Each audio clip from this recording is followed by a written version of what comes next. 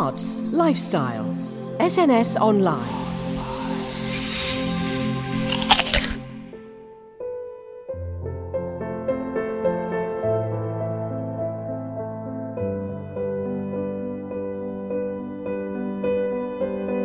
A condition like schizophrenia, still a lot of misunderstanding and stigma attached to it.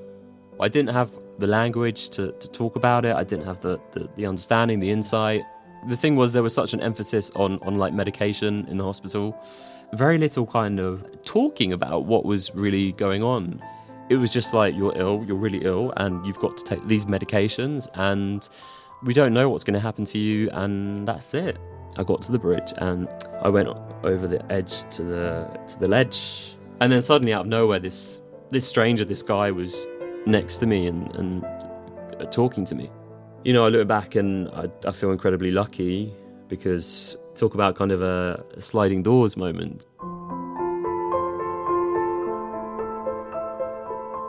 Hello and welcome to SNS Online. Following our interview with Jonny Benjamin, MBE, earlier this year, we were intrigued to hear about a brand new drama based on Jonny's life, focusing on both his struggles and the wider issues of coping with mental illness in the modern world. Written by prolific playwright Katie Hims, The Stranger on the Bridge is currently enjoying a brief run at the Salisbury Playhouse before moving to Bristol's Tobacco Factory Theatre, with the hope of more venues to come. So, before we head to Salisbury to watch the opening night and to talk to the cast, crew and audience, it's time for a pre-studio chat with Sam Forstyke from Postcard Productions, who is also the play's producer. So we made the documentary The Stranger on the Bridge a few years ago, and the editor we were working with, who was cutting that, the whole time we were sat in the edit suite, she kept saying to us, "This would make the most amazing play. It's so theatrical. It has all the elements for the stage." And we were sort of saying, we just want to cut this and turn it into a documentary before we do anything else. And we did it. And then afterwards, she's like, right, I've done my end of the bargain. I've cut that film. How about talking about that play? So we're like, okay, great, let's do it. So we started off doing a research and development piece that was funded by the Arts Council down at Bristol Old Vic a few years ago, which was when we just got the script written by the wonderful writer Katie Hims. Yeah, well done there. Yeah, she was amazing. And, you know, it was a tiny budget, and it was just a brilliant thing where everyone sort of got on board with this project and saw, I can see the potential in this and I want to help with this. And we did this research and development piece just to try and work out, what is the story on stage? How is this different from the documentary? What else are we trying to talk about? And also, there was a gap of a few years between the documentary being made and when we started this project. So it felt like we now knew more of the story that happened afterwards, and we could see the impact of it. And it felt like we wanted to feed that into it. So we did the research and development piece. It was fantastic. We were really, really pleased. And then we spent the last few years trying to raise funding to do this tour. So it's been a long process, but we have got there eventually. So how does funding work? Funding is a delightful part of any producer's job. So we were very, very lucky that the Arts Council funded the research and development piece. And then we went back to them and said, look, we want to do a tour of this. How can we do this with you? They advised us to apply for another set of funding. But as part of that, what we really wanted to do was an outreach programme that went with the theatre so that we could engage people with both the theatre and the subjects of mental health that audiences might not typically come to, or people wouldn't necessarily go and choose to see that type of play. And so we then also teamed up with an educational company called Unique Voice to develop this. So it sort of took quite a long time to try and develop everything, to get it right, to make the bid to the Arts Council. And they gave us the money at the end of last year. So, yeah, it was worth the wait. I mean, is it quite a sort of portable play to move about, say, if you want to do a version of it in schools or prisons or whatever? We've tried to make it as adaptable to any environment as possible. So it's sort of quite a stripped back look with the design, which is partly the aesthetic, but it's also partly the practicalities. So if you are 1 minute, so this evening, I've just been speaking to the guys. They were in a school in Bristol doing the outreach today, and they were in a school hall. With, plastic seats and, tinny acoustics. And the play is being designed to adapt to that, and then tomorrow go on stage at the Salisbury Playhouse. And you do not feel like you are seeing a different version of the play in either venue. You are seeing the same thing. So, yeah, the adaptability is really, really important, because we want to be able to take it to, 2 people in a library, if that's what is needed, and we want to take it to a big West End stage.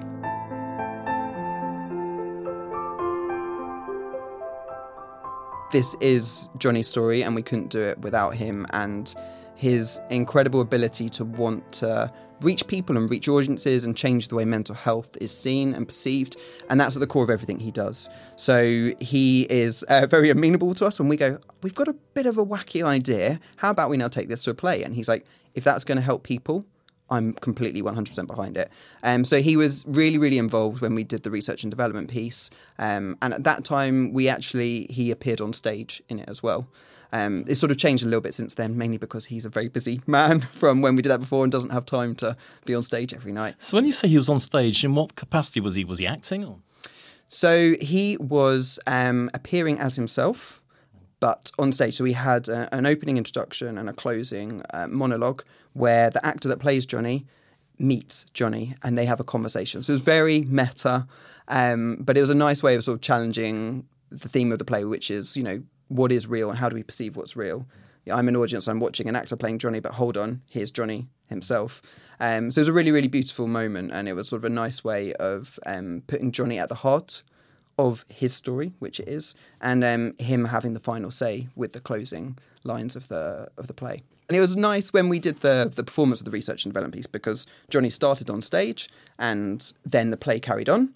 And then people got immersed in it. And then at the end, he suddenly reappeared. And you could gauge the reaction in the room. They'd completely forgotten that this play they'd watched was about a real person who was present in that physical space. And when he reappeared on stage, there was just this audible gasp, like, ah, Johnny, this thing we've been watching is about this person. And so it was a really, really beautiful moment. I felt it just sort of captured everything we were trying to do about the play. It's like, yes, in some ways, this story is so extraordinary, it's hard to believe it's true. But actually, it's a real person and a real life. And these are real things that happen to him. Sam Forsythe from Postcard Productions, and we'll be hearing more from Sam and the important work Postcard do in the forthcoming show. Time to head to Salisbury now for the opening night and an after-performance chat with cast, crew and, most importantly, audience. We start with Lizzie Minion, director of The Stranger on the Bridge. So Lizzie, you directed the play tonight. First of all, congratulations. How did it all start for you? Well, actually, interestingly, I came across the story professionally because I'm also a film editor as well as being a theatre practitioner. And so I edited the documentary. Looking for a man that changed my life. I'm so grateful to him for stopping and talking. It really was the moment that my recovery started. I expected maybe the one person to come forward and say this was me, but actually had quite a number of people come forward. Is it just a case of just wanting to thank him? Just want to give him a hug. I was kind of cutting it in my loft. I do a lot of editing at home. And while I was editing the bridge scene where Johnny's giving out flyers, and I was like, this is a play. I can see it. It feels like this story would work beautifully on stage. And also that we could explore the story in a slightly different way and use theatre and the medium of theatre to explore different aspects of Johnny's story. So the documentary was beautiful in its own right, but the theatre production explores aspects of the story that the documentary couldn't in a way. So the whole thing about Johnny having hearing a voice in his head, we could explore theatrically with a character. And so 6 years ago I had that idea and we're now here. So it's taken a long time, but it's very exciting. So I've been working with Katie Hims, who's a playwright that I've worked with a lot, and she's fantastic. Quite prolific playwright, BBC Radio 4 stuff and all that. Yeah, so Katie's done a lot of fantastic work, particularly for Radio 4, but also in theatre, and we go back a long way. And when I had the idea of it becoming a play, I thought to myself, I know the writer who'd be good for this. That's fantastic when you know that. Yeah, and so she's worked so hard, tirelessly, in sort of developing it and researching. Our cast, it's a cast of 5, and they play kind of probably 30 different characters. And we just decided, let's own that. Let's just play with the theatricality of that, and look at the humour of that, and also, look at the sort of artifice of telling stories and explore this idea of okay, so we are telling a story that's based on a true story, but we're also going to have a bit of artistic license. So let's just own that and explore it and just say, well, sometimes what we're saying is true and sometimes what we're saying is a bit of artistic license, but let's just be honest about that, and also be quite playful about the theatricality of it as well. There's the odd wink a la Fleabag, I think I've coined for Fleabag moment. That's really interesting because Katie is a big fan of Fleabag, so she'd be delighted to hear that it's been compared with that. That's lovely. I wish I knew how it would feel to be free. I wish I could break all the chains holding me. One of the most challenging aspects of doing the theatre production in a way has been moving away from the verbatim of the documentary and trying to create something that is kind of still truthful but theatrical and different from the documentary, in the sense that what we wanted to try and do with this is to give audiences an experience of what it's like to live with a mental illness. So in the same way that, say, The Curious Incident of the Dog in the Nighttime gives people the experience of what it's like to live with autism, this play is about, well, let's really look at the actual experience of what it's like to live with a voice. And obviously we've made it fictitious, we're not being literal about it, but we're trying to give people a kind of truthful, honest experience of what it's like to have to deal with that, and hopefully it will give audiences insights into that experience and empathy and understanding. What's really important is we're doing an outreach programme to accompany it, so we're going to schools, prisons, we're going to community centres, we're going to a young people's secure unit, and we're taking the show to those places to kind of try and get audiences who may have less access to theatre a chance to see the piece and connect with it, and engage audiences that don't necessarily always go to the theatre. So it's really important to us that the play reaches those audiences. Our master plan is that if the play can become successful in the kind of box office capacity, then that income will fund reaching communities that need to see theatre like this. What we'd really like to happen is for the play to do a kind of national tour, or an international tour even. So really... Any promoters out there, anybody who's got any money? Absolutely, please do. I'll give you my number at the end.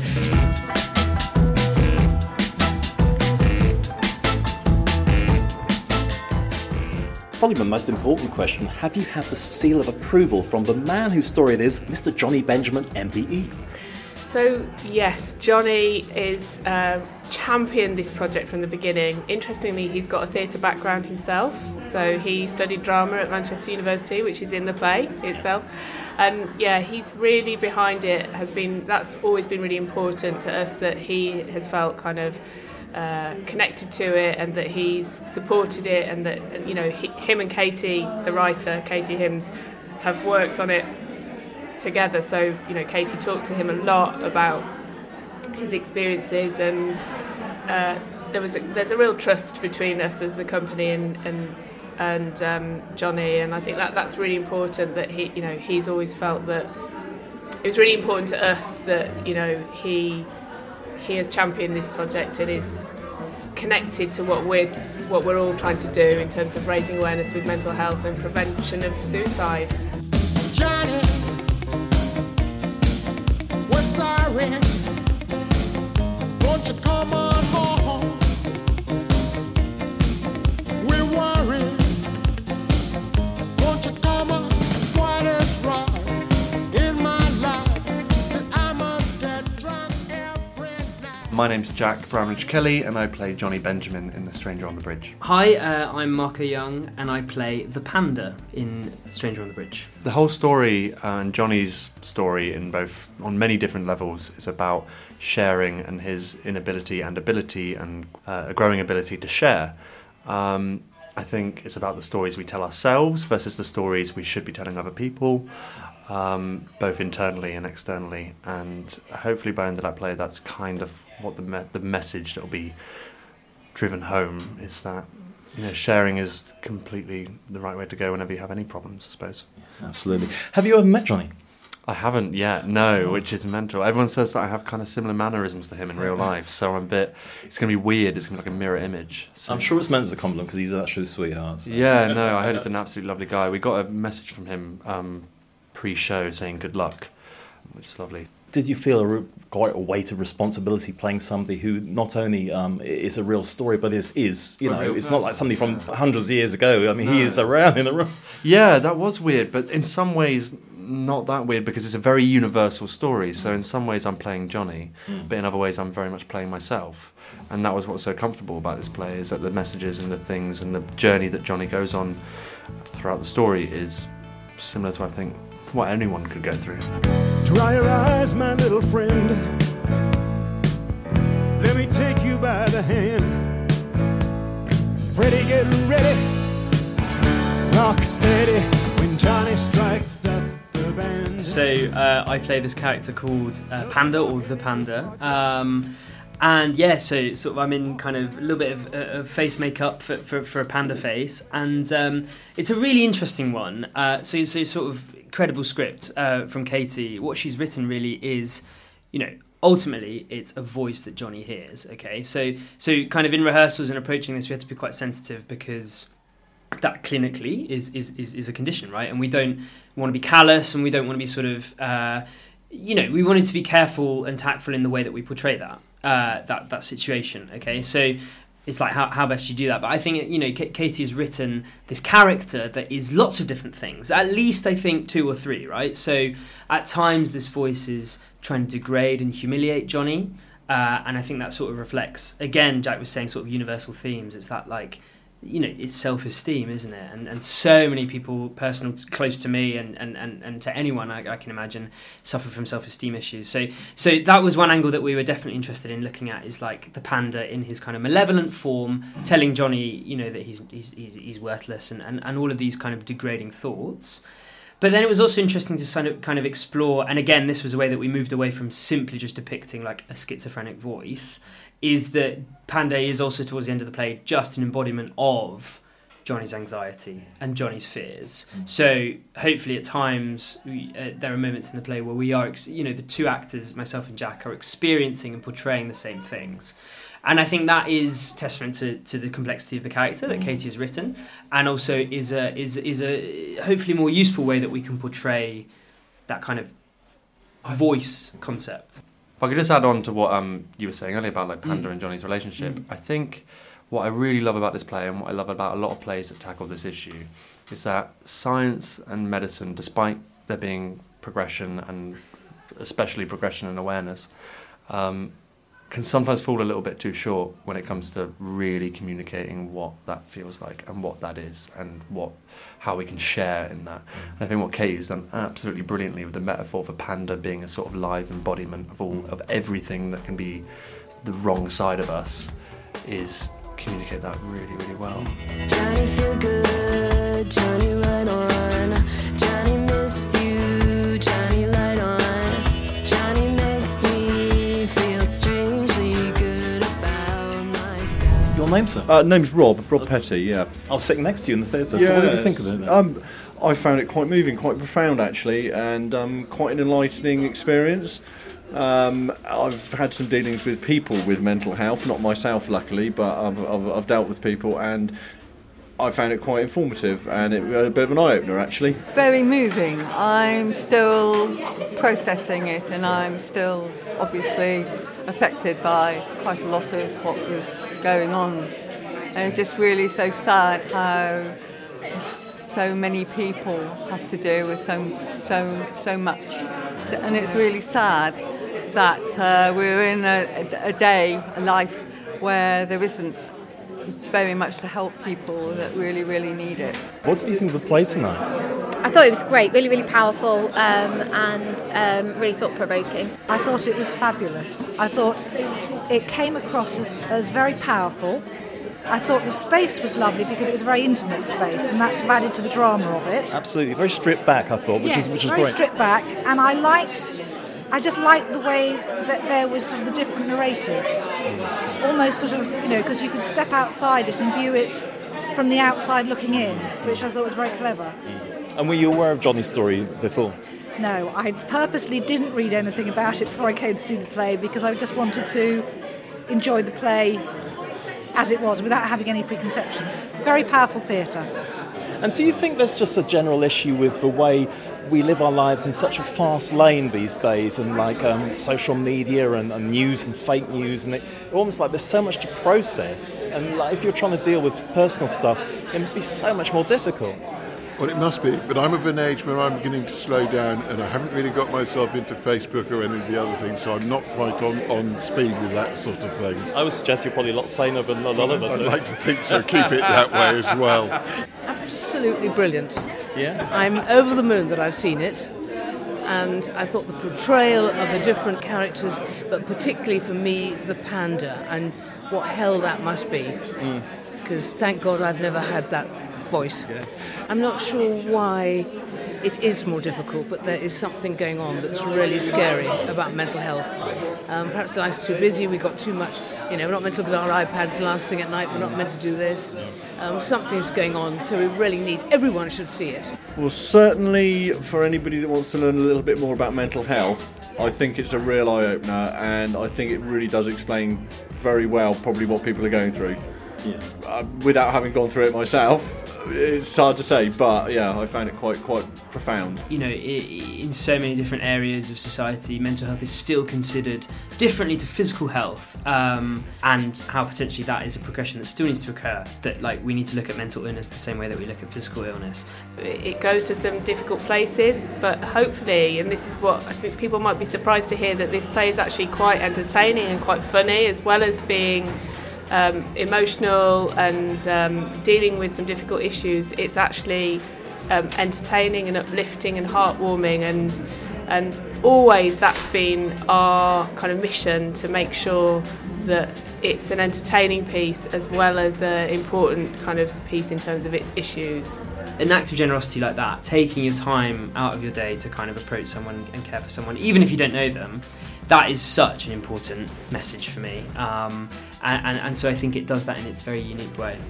We would love to take this show to Edinburgh. This is just the beginning. We'd really like to take it far and wide, nationally, Edinburgh Fringe, internationally, theatre festivals. We think it's really important to connect with audiences with this piece.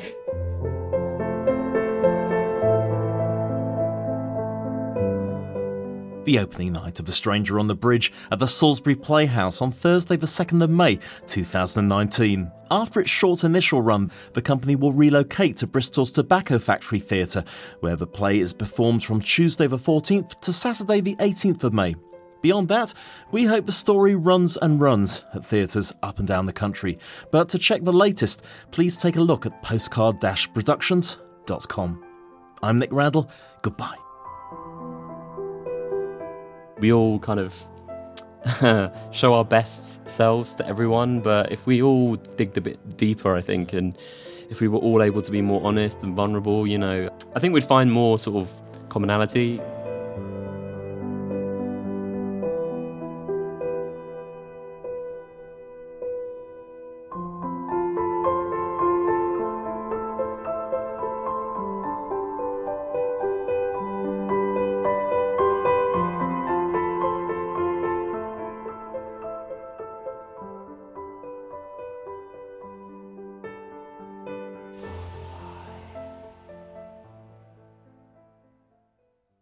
The Edge of Waterloo Bridge by Johnny Benjamin.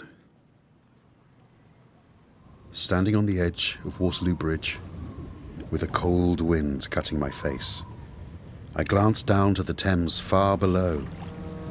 It ebbs and flows, a sea of waste. I hold tight to an iron bar behind me, fix my gaze on the hands of Big Ben. Behind me, the busy morning commute as chimes strike 9:45.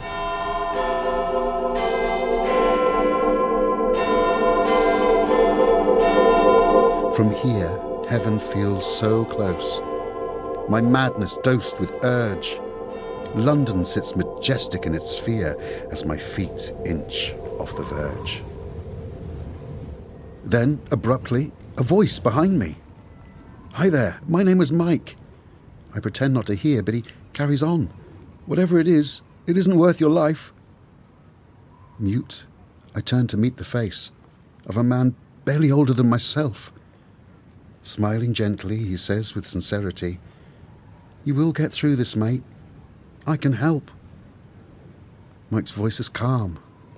Mine sounds so weak. As I speak, I begin to cry. I don't know what I'm doing anymore. I was so certain I wanted to die. But as we converse, me and my Mike, this need is starting to lessen. His words of hope give me reassurance, lift the fog of my depression.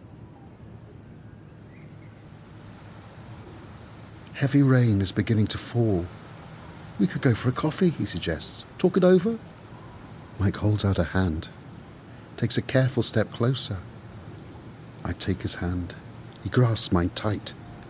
You'll learn how to cope, he says as I climb to safety. Around me, he places his coat. 3 police from behind us charge. Are you hurt? What's your name? Afraid, I turn and attempt to run. To the ground, I'm quickly restrained. An ambulance arrives, into which I'm led. Mike gradually fades from sight. Dazed by the faces surrounding me, my vision bleaches to white. When I awake, I find myself here, sectioned on a psychiatric ward. Finally, I gain a sense so long been removed. My faith in life, thanks to Mike, is restored.